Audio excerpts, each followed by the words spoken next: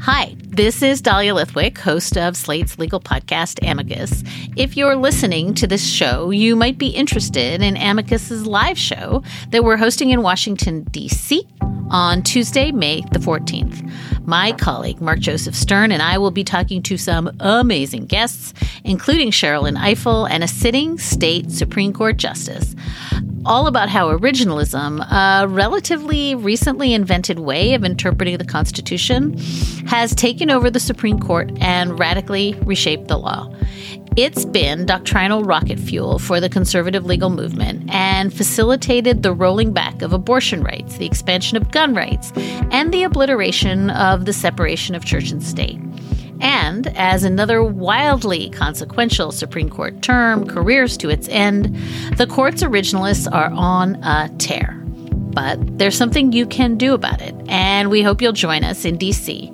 on May 14th to explore the possible pathways out of the current situation. Go to slate.com/Amicus Live for tickets.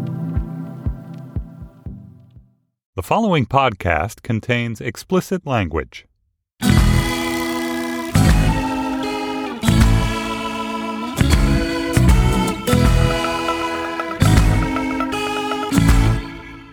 Hello, and welcome to the self-driving office edition of Slate Money, your guide to the business and finance news of the week. I'm Felix Salmon. I have Anna Szymanski right here as well, and we have the one and only Meredith Broussard.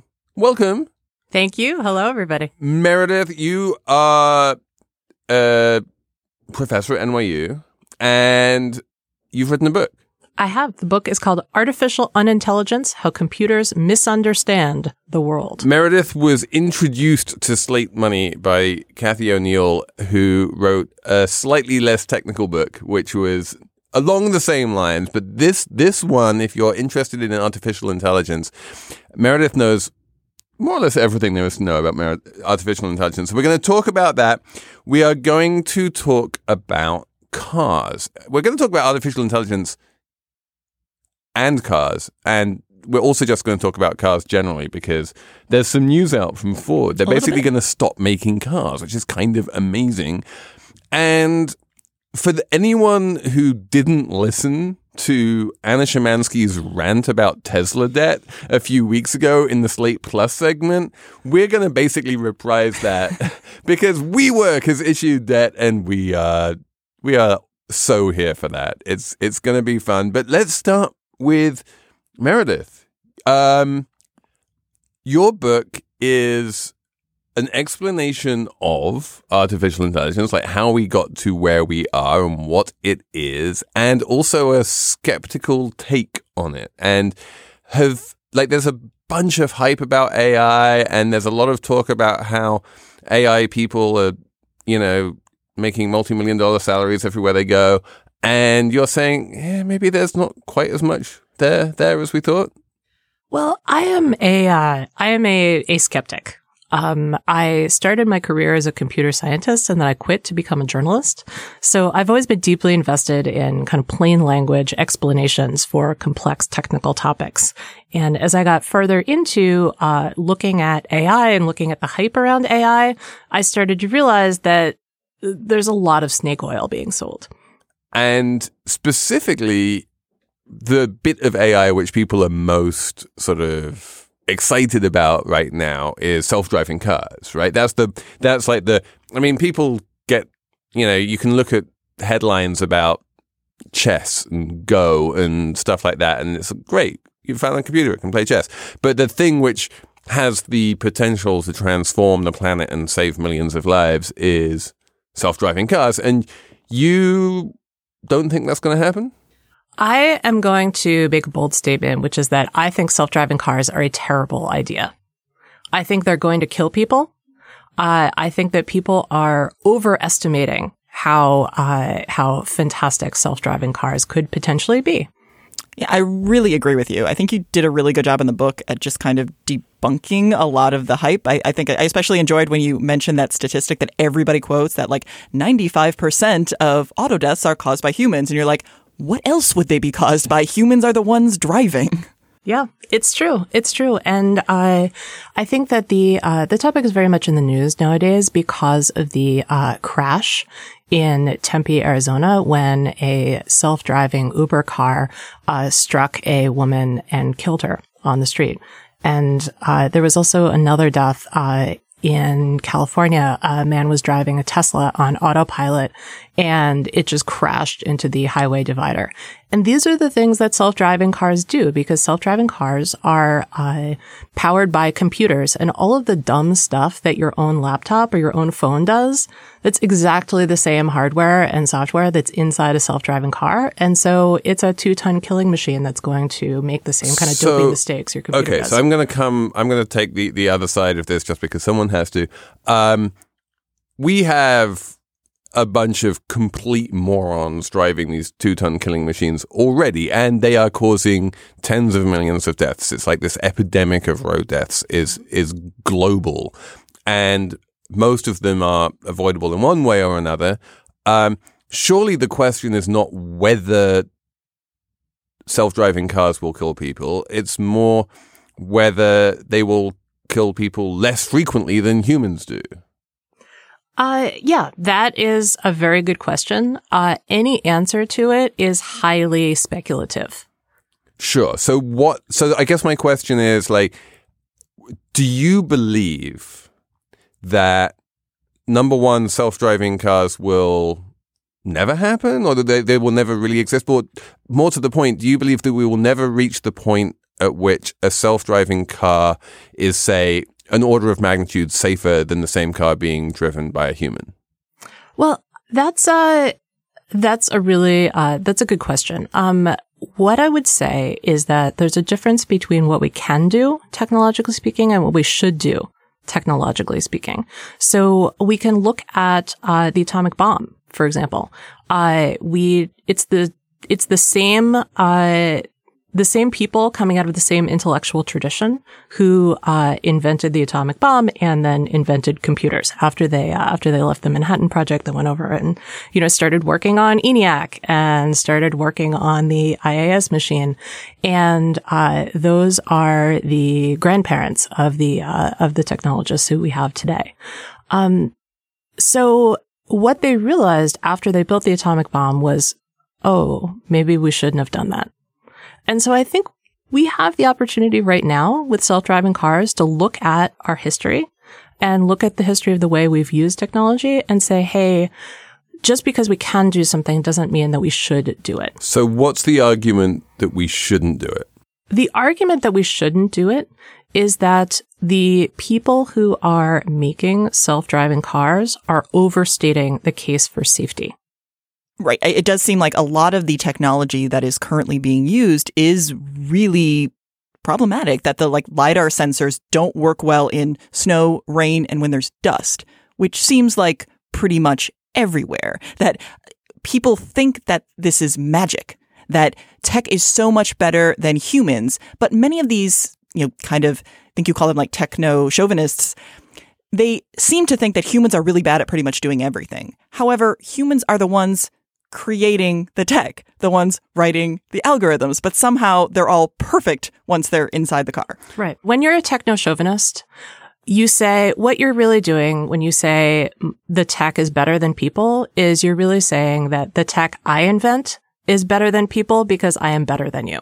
Yeah. No, I mean, I think that's not to go on another Tesla rant, but Elon Musk, part of the reason that he's having some of these problems is because he's designed a factory where it's almost all robots. He wanted to try to limit the number of people as much as possible. And he's found that's actually less effective. It's causing more problems. But because he thought, well, I know better, I can do everything so much better than anyone else. So let's just grant for the sake of argument that you're right and that the current state of self-driving technology is not quite what it's cracked up to be. Although, frankly, I'm not sure how cracked up it is. There's not a lot of it out there, and as you discovered yourself, there isn't a huge amount of people showing it off and talking about how wonderful it is today. The real question here, it seems to me, is not like where are we at today. It's, does it make sense to extrapolate where we've come from in terms of driving automation and sort of take that line and follow it through and say, well, in a certain number of years, these cars are going to be able to do A, B, and C because, like, just look how far we've come in the past few years? Or should we instead look at the shortcomings self-driving cars have today and say, well, because they have these shortcomings today, they're a dangerous technology and we shouldn't invest more in this technology? I think we should do both things. We can look at how far we've come and we can look at how far we have yet to go. But then we also need to look at the fundamental limits of computing. So, like, let's look at something like computer vision. Okay.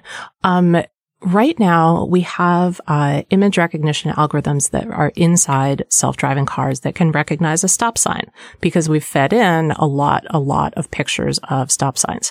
So there's this principle called the unreasonable effectiveness of data, which is the principle that allows machine learning to help be employed so that computers can recognize stop signs. Now, if you put in enough pictures of stop signs, the computer will eventually say, oh yeah, that's a thing that I recognize. But it turns out that when you gently manipulate a picture of a stop sign, the image recognition stops working.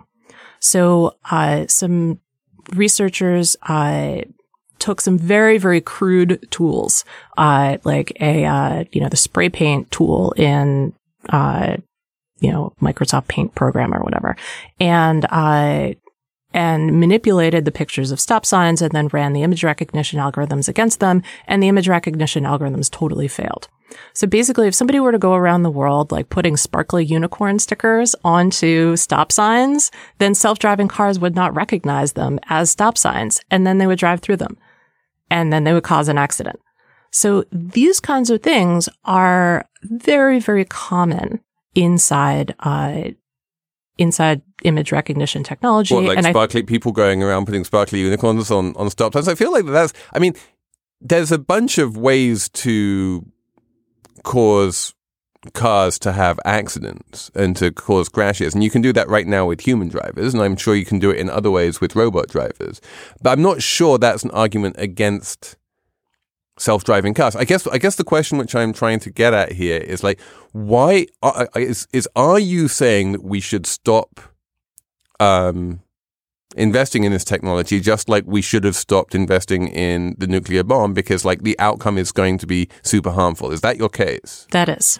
And if that's your case, what is it that, without talking about, like, today's technology, like, allowing for extrapolation here, why is it, what is the difference that you have with the AI people and the AI, who are saying, well, we might not be there yet, but we have improved a lot over the past few years and we will continue to improve, and that eventually the cars we produce are going to be much safer than the same cars driven by a human, and that's going to be a good thing? Well, so that's really the essence of techno-chauvinism, I think. The idea that, just because we did this one thing, we can do this other thing, and therefore we should go do the other thing. It is sometimes reasonable to say, yes, because I did something, then yes, I can improve and get better at it. But in the world of computing, there are fundamental limits. There are things that humans can do that machines can't do. So humans can make judgment calls. Humans can form emotional attachments that are protective. So let's say that there's a self-driving car and it careens out of control and there's a bunch of kids standing at the corner at a bus stop. Please don't. I don't want to go into a trolley problem. At some point, we have to go a little bit more sophisticated in trolley problems. However, I do think it's important to remember that someone is going to have to program these cars. And so they are going to have to consider the trolley problem in a way that's not just a bunch of people sitting around in a class talking about it, but actually thinking, does a car prioritize the passenger? Does a car prioritize someone outside? And that actually will be something people would have to decide. Right. So they've actually decided it in different ways. So, like, for example, a self-driving Mercedes is programmed to save the driver, not the people outside. I think that's problematic because as a human being, if I'm making the decision, do I hit a tree or do I hit a bunch of school children? I'm going to hit the tree because young lives are precious. Yeah. And I do think that when you get into an issue where someone outside of the situation has to, make a decision that will affect so many people, it becomes a much more than just a theoretical exercise. And another thing that I think is important that I think you're bringing up is the actual limits potentially of technology, because I think we're at a moment right now where we treat people in tech like alchemists. Like there are no limits. They can do anything. And I think you try to point out that that's not really necessarily true. And so, I think this is the key thing that we're coming to. You're saying that for all the advances that we have made in self-driving cars, we are going to run into hard limits, and those hard limits are going to come sooner rather than later, and they're going to prevent us from creating cars which are an order of magnitude safer, even after accounting for things like trolley problems. I mean, basically, it seems to me that what you're saying is that a self-driving car is unlikely or to be that much safer precisely because it's going to wind up driving into a bunch of school kids or something like that. Yes. I think that also, one of the things that I read about in the book is the way that there are, many, many unintended consequences in technology.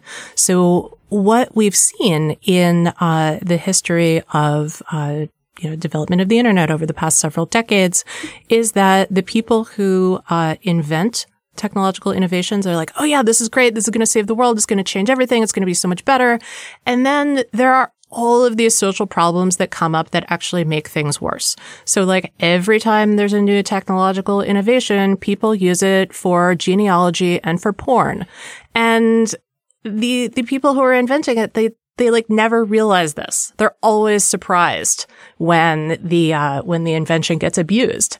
And so we can stop being surprised by that. And we can say, all right, well, self-driving cars, like how are they going to, cause more problems in society, in addition to solving a couple of problems, which honestly, like, I don't really think that they're problems.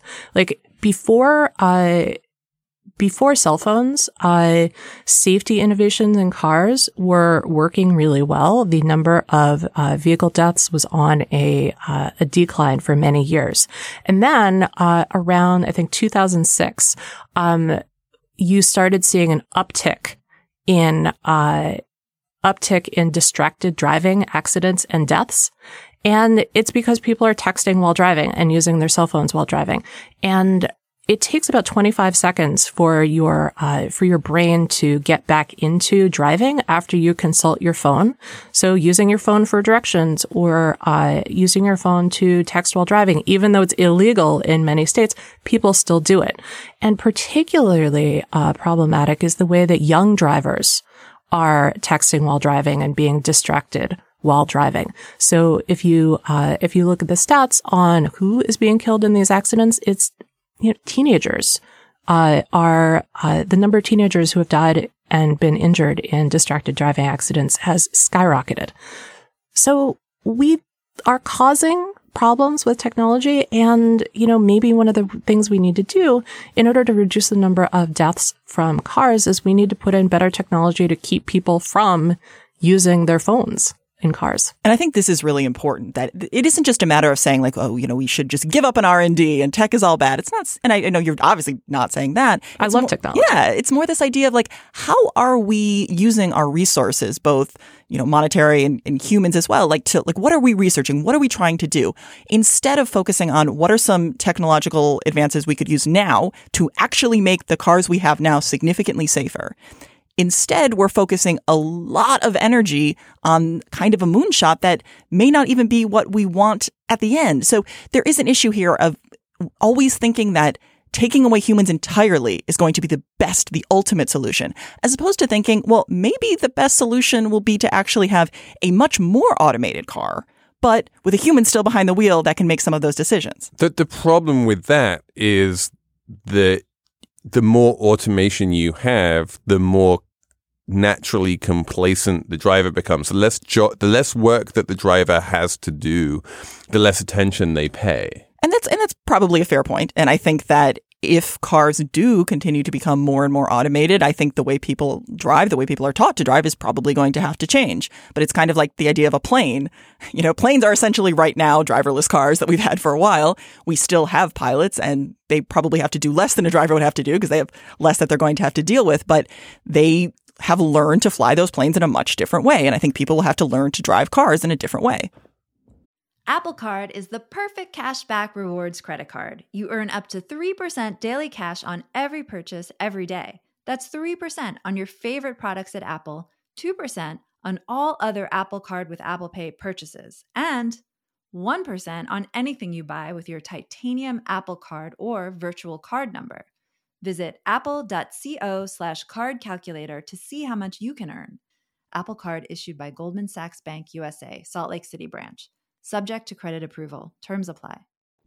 Okay, so let's talk about Ford, who are also building a fleet or trying to build a fleet. That like all of the big car manufacturers, they are investing in this kind of technology, but at the same time, we discovered this week, they are disinvesting massively in cars.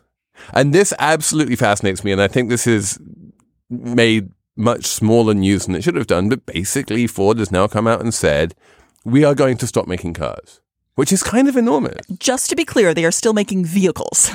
So Ford, it turns out, is basically a massively profitable subsidiary, which makes F-150 pickup trucks, which are the top-selling vehicle in America every year for, I think, the past 30 years or something crazy like that. And it's just like this license to print money. And then they make other things, including good old-fashioned cars like Focuses and Fiestas and all of those kind of things. And those don't make money. And so the new CEO comes in and he says, well, we should make the things which make money and not make the things which don't make money. And what that means is no more Ford cars. Everything that Ford makes is going to be, and this is how I was thinking about it, is going to be basically a gendered, like masculine thing. It's going to be a pickup truck, or it's going to be one of those big, high SUVs, which allows you to like dominate the road and see over people. And the Mustang. And the Mustang. And the Mustang. It's the one car it's going to continue to make. But also crossovers. And I will say that when you talk about the reason why people have been shifting towards trucks and SUVs and crossover vehicles, it is not just about, it is, yes, partly, men in their trucks, but it's also women who want to feel safer in their cars. And whether these larger cars are actually safer is very debatable, but people feel safer in them. So you actually hear a lot of women in surveys say they do not want small cars with their kids because they don't feel safe, especially when all the other cars on the road are big cars. But the fact is that Americans do still buy millions and millions of cars. They also buy about twice as many trucks. Right, sure, but the car market is a big market, and it is dominated by Japanese cars. It's Corollas and Acuras and all of that kind of stuff. And so the question which I have is, why is it that, the Camry is such a profitable business line to be in, but no American car manufacturer seems to be able to play in that space? Well, I think since, the 80s and 90s, when Japanese car makers really started to gain far more market share, partly because they were making better cars, that ever since then, the U.S. has kind of always been playing catch up. And the U.S. has had other problems they have to deal with in terms of legacy costs with pensions and healthcare. But they've just never quite been able to dominate the market since the really rise of Japanese cars. And today, many people will say, who are car people, that a lot of American cars are just as good as the Japanese cars, but people don't think that. People still assume that Japanese cars are better. I wonder if some of it is psychological too, because when you think about, I want to get a reliable, dependable car that is going to keep some resale value, you immediately think of the Toyota Camry. Like that is just the iconic car that you think of. And you're like, well, it's a sedan and it's going to last forever. And then I can unload it. And you see a lot of them on the road. And then when you think, all right, I want a safe car, you think Volvo. And if you think I want a car that I can like put my kayak on the top of it, you think Subaru Outback. No, I mean, and those are not American cars. Yeah, I agree. I mean, I do think that perception is very important, and people buy the types of things that they see other people around them buying. And because we've had such a long period of time now where, as I've said, Japan has dominated the market, that is simply what you think when you think of cars. And also, I think the US, the big three, I mean, the big three do still have, more market share overall in vehicles, but they've been focusing more of their attention on the things that are selling. So that's, I think, another reason is they're not going to just keep pumping money and money and money into a segment of the market where they're just, as I've said, always playing catch up. So the obvious question is, if and when gas prices go back up again, is this going to mean a really nasty come to Jesus moment for American car manufacturers, given that they're not even going to have any cars anymore? Or is it the case, as Ford claims, that the difference in gas mileage between cars and like the bigger things that they make has now come down enough that it's not going to be that big of a deal? Well, I think the other issue is a company like Ford, although they are, not going to be making cars, they are focused on still doing electric versions of some of their larger vehicles. So it's not that they're entirely saying we're not thinking about fuel efficiency at all. That's definitely not the case. And as you've said, a lot of these larger cars have become more fuel efficient. And it's interesting when you're looking at oil prices, because recently we have seen, a little bit of I wouldn't say a spike, but an increase in oil prices. And I think because of that, you've now had some people saying like, well, why is Ford doing this now? But I think overall, when you talk to a lot of people in the energy space, although I do think we could have a period in the next few years where definitely you could see oil getting a little bit higher, I don't think most people think we're ever going to get back to the old days, because the market has just become so much more fractured. And as you start to have more renewables and more electric vehicles, it just seems like the days of 100 or 100 plus barrel of oil we may not be seeing anytime soon. Anna, do you mean that the landscape has become more fractured because there's more fracking? Well, I mean, honestly, yeah, exactly. It's very true. I mean, the U.S. is energy independent. We're producing so much, and obviously exporting quite a bit of it. And this has just dramatically changed the energy landscape. OPEC still has a lot of power, as we've seen with where prices are, but they don't have the same power they had. So what happened the last time there was a spike in oil prices? Because when I think back to like the 80s, when oil prices were really high, fuel efficiency wasn't really a selling point for the vehicles. last time was much more recent than that. Mm-hmm. The last time was like in the mid 2000s, and you did see a massive rise in things like the Honda Fit. And there was a big move on the part of American manufacturers to start making small cars again. And the Mini came out. And, it was a bit off. Yeah, the Mini was a bit different because that was always a bit of a gas guzzler. But like there were a bunch of small cars. That was when the Prius started becoming very popular as well. Probably, I think Anna is right that if you do see a spike in gas prices, that will give people a bit more incentive to buy electric cars. And we are seeing more and more electric cars. And I'd actually be interested in asking you, Meredith, like there's a strong correlation, I would say, between the degree of automation in a car and like how electrified that car is. That, self-driving cars in particular are like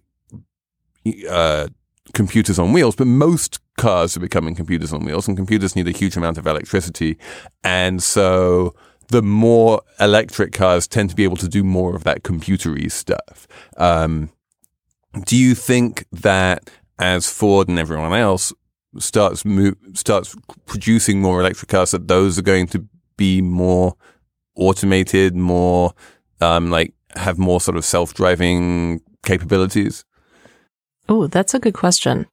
I think I would also be curious about what impact that's going to have on the electrical grid. Right. So, as we've used more and more computers, we use more and more power, which, causes us to, consume more and more. Is that right? I thought electricity consumption was not going up that much.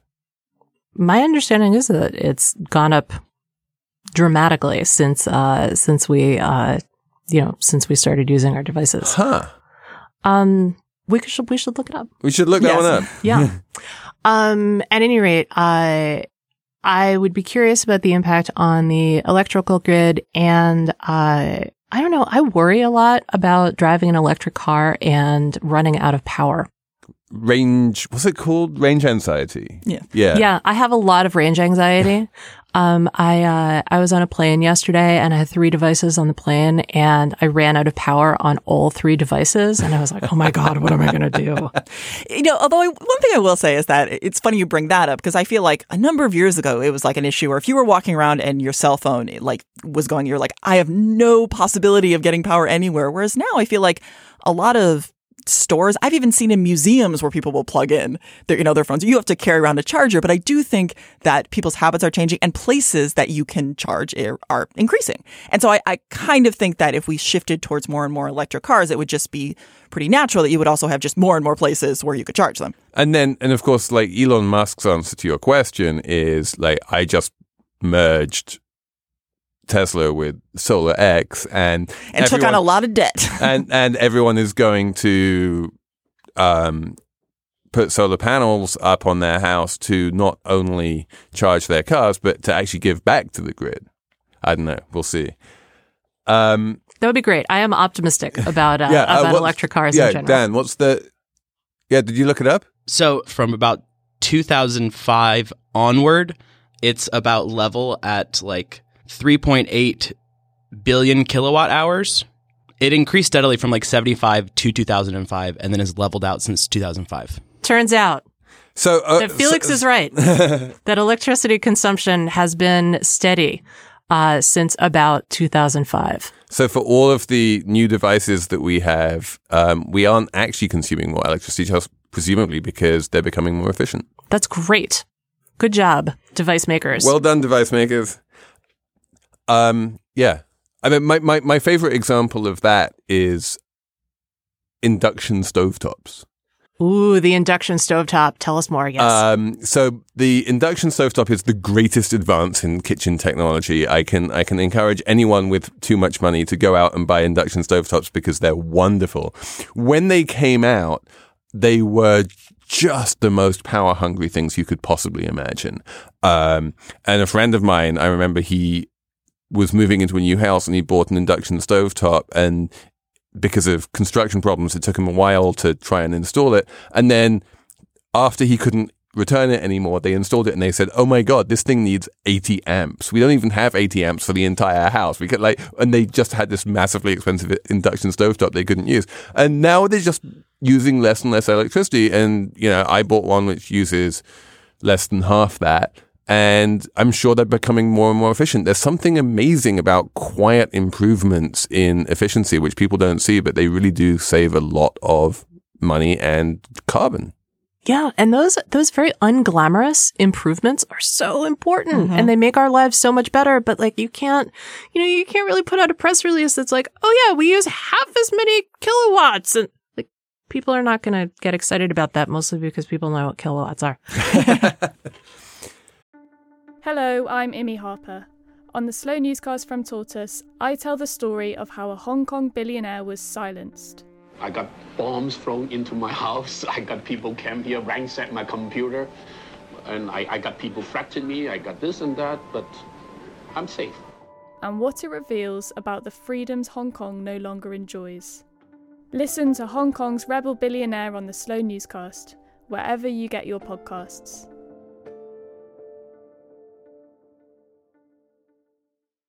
Okay, we have to talk about WeWork, yes, which is basically the self-driving office. I have this theory about WeWork, which is that companies have always had office managers, and that's never been a core competency of any of them.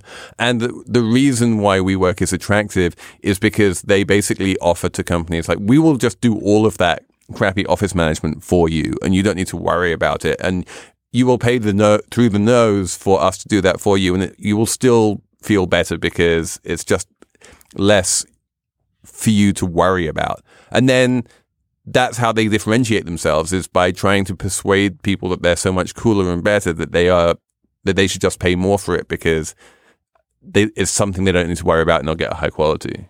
I think that's being very generous. I think people are paying more because of the fake Eames chairs and the lighting and the beer and the fruit water. But that's all included in what I call office management. Like it's like getting the architecture, getting the furniture, getting the coffee, getting the beer, getting the lighting, right, getting but that's all not of that. The hard part about what office managers have to do on a daily basis. There are other companies like Regis, I believe, that does a very similar thing to WeWork. That is, but they just don't do it in a cool way. And that's the key here. Yeah, the branding. WeWork is all about the branding. Yeah. They've said, oh, we're this like hip co-working community, and it's just turnkey, and you can set it and forget it. Like it's very attractive to a lot of people. And it's a company that essentially all they do really is rent office space, and they are valued like a tech company. Yeah, I mean it's a magnificent con in some ways. Like it's convinced everybody that real estate is somehow sexy.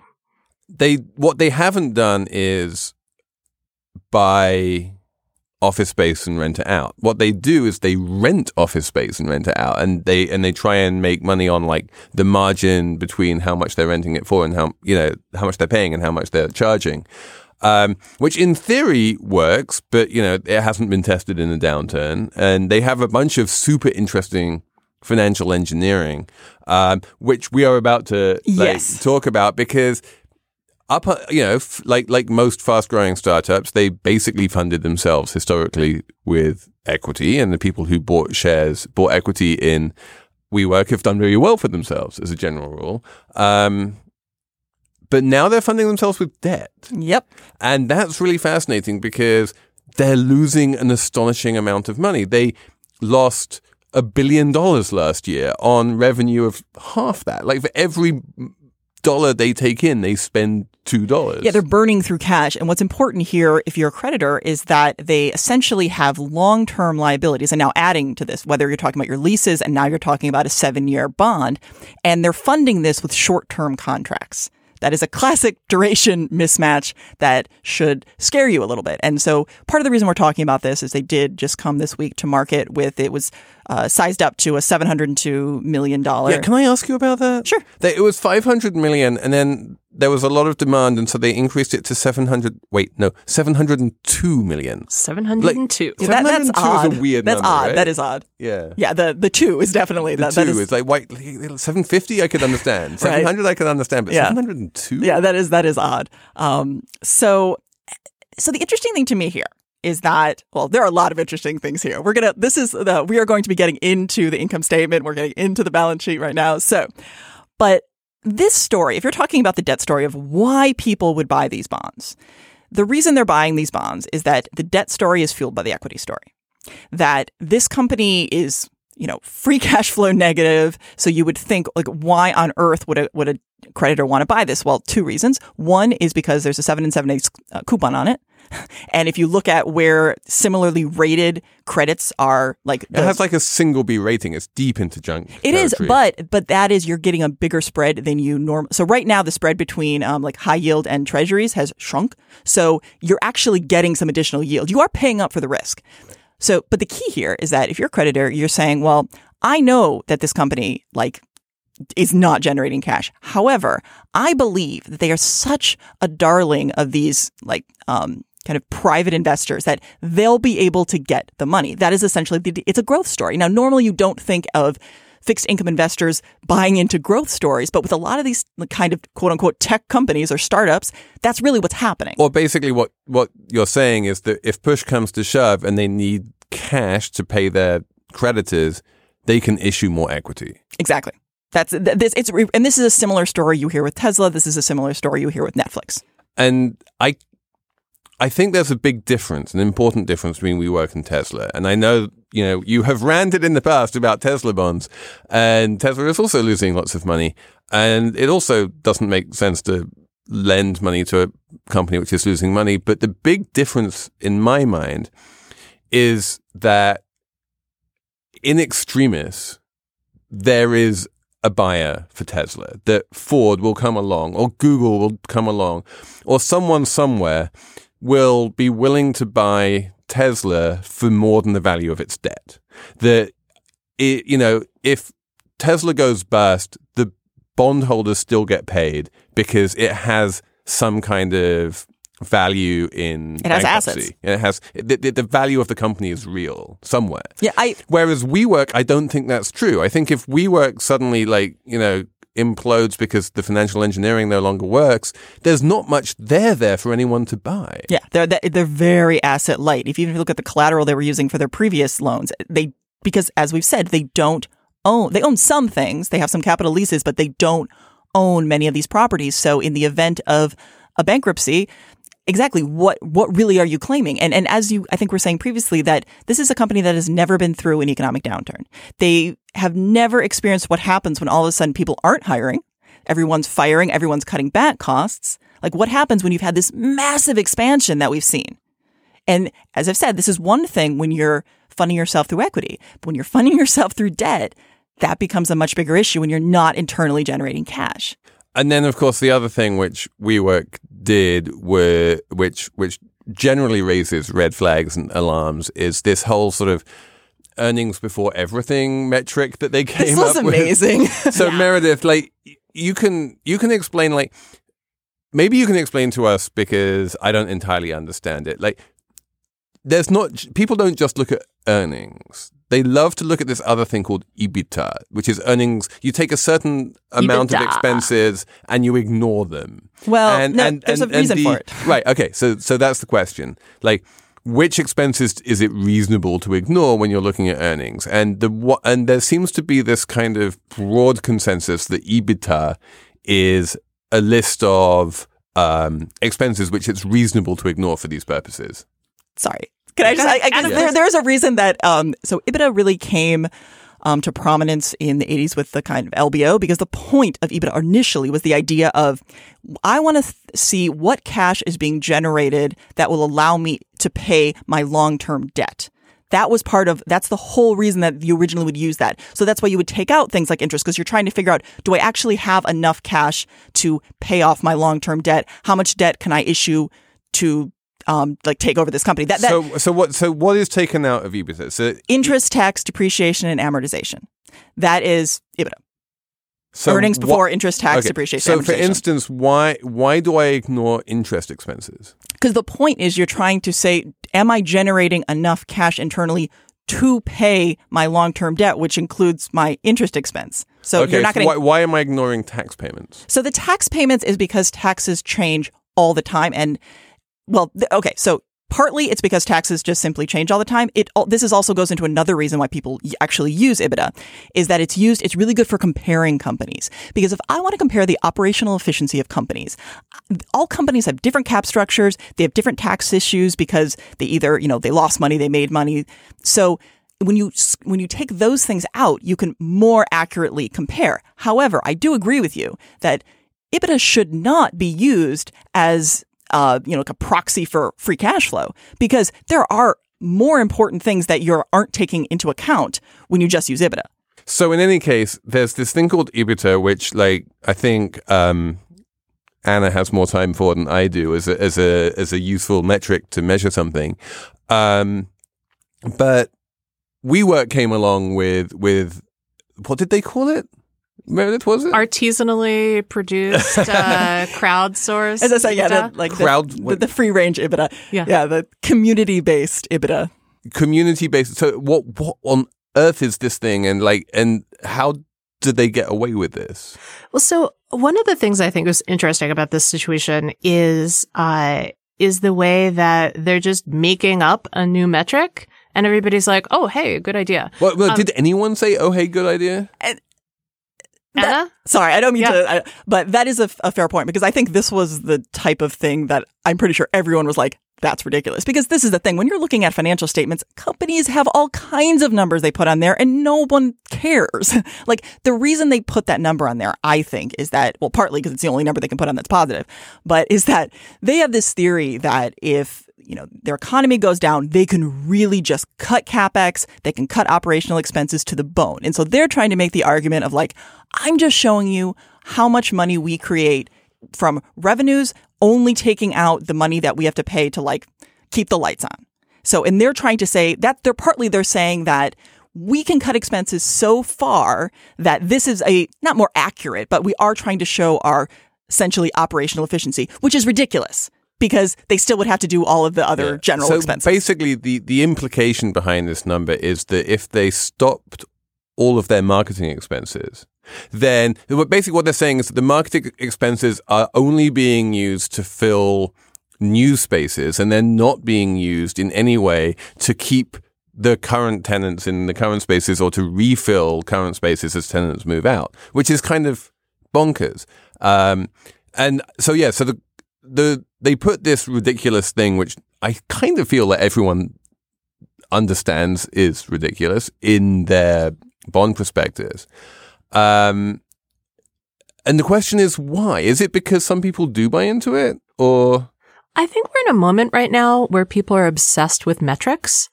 And it's kind of like if you come up with a new metric that seems plausible, people are like, oh, okay, sure. So like in the web world, like first we were really obsessed with page views, and then we were really obsessed with unique visitors. And then Chartbeat came along and they were like, well, that's not really what we should focus on. Let's look at time spent on the page. And so people have always tried to come up with something, like some kind of number that represents reality in some more accurate way. And somehow we've gotten into this thing where like you can just say, oh yeah, now we're doing it this way. And a certain number of people are going to believe you about it. Yeah. I mean, I think when you're trying to raise debt, you want people to invest in your company, you need to create a narrative, you need a story. And if you look at their financials, they don't have a lot of great stories. So they're trying to create something. But as I think you've, Meredith, noted, that we had this faith in numbers that like, well, if I see it in a number in, Excel spreadsheet, it must be true. And it's like, well, no, you can make numbers say anything you want. And this is a perfect example of that. Russia, if you're listening, I hope you're able to find the 30,000 emails that are missing. Technology and politics are moving closer and closer together. And I think it is important to take a look at the power and influence that Amazon has. And these big tech companies aren't just shaping debate, they're shaping the way we live and work. This was a huge breach of trust. People come to Facebook every day and they depend upon us to protect their data. I'm April Glazer. And I'm Will Aremus. We're the hosts of If Then, Slate's new podcast that decodes the heavy tech news flying out of Washington, Silicon Valley, and beyond. Every week, we bring you up to speed on everything from the Russian hacking scandal to the machines that help decide your local voting maps. Find If Then wherever you get your podcasts.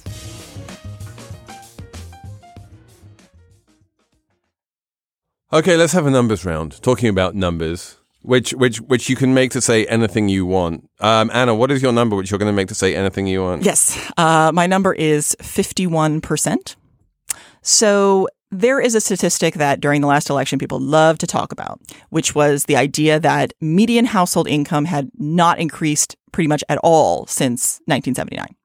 And the CBO just came out with a new number that shows that might not actually be true.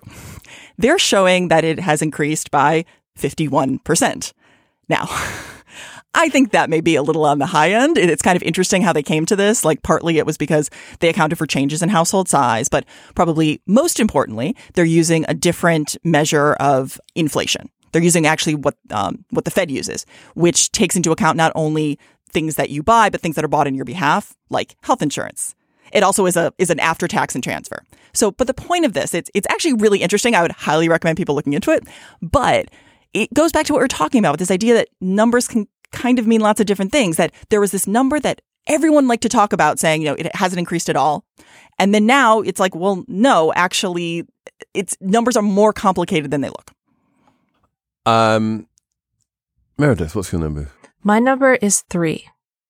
3 is the number of people who have been killed in self-driving cars. Well, it seems low compared to like the number of people who've been killed in non-self-driving cars. It has tripled from what it was before. But it was 1. It was 0 before, and now it's 3. My number, I can't work out. Okay, Meredith, I'm going to give you the choice here.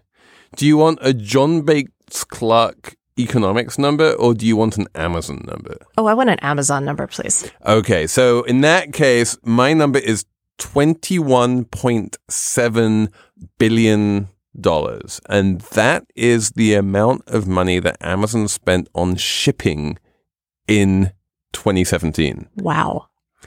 Yeah. They spent over $20 billion just shipping stuff around. And this is the sort of huge cost that people don't appreciate is just like built into the Amazon business model. Everyone's like, well, retailers can't compete with Amazon because Amazon doesn't have to pay rent. Well, Amazon has to pay $21 billion in shipping costs, which is, you can rent just about any retail space you want for that kind of money. So that, that one fascinated me, especially in the context of the Amazon earnings, which just came out. Blowout earnings, record high earnings for Amazon. They've never made so much money ever.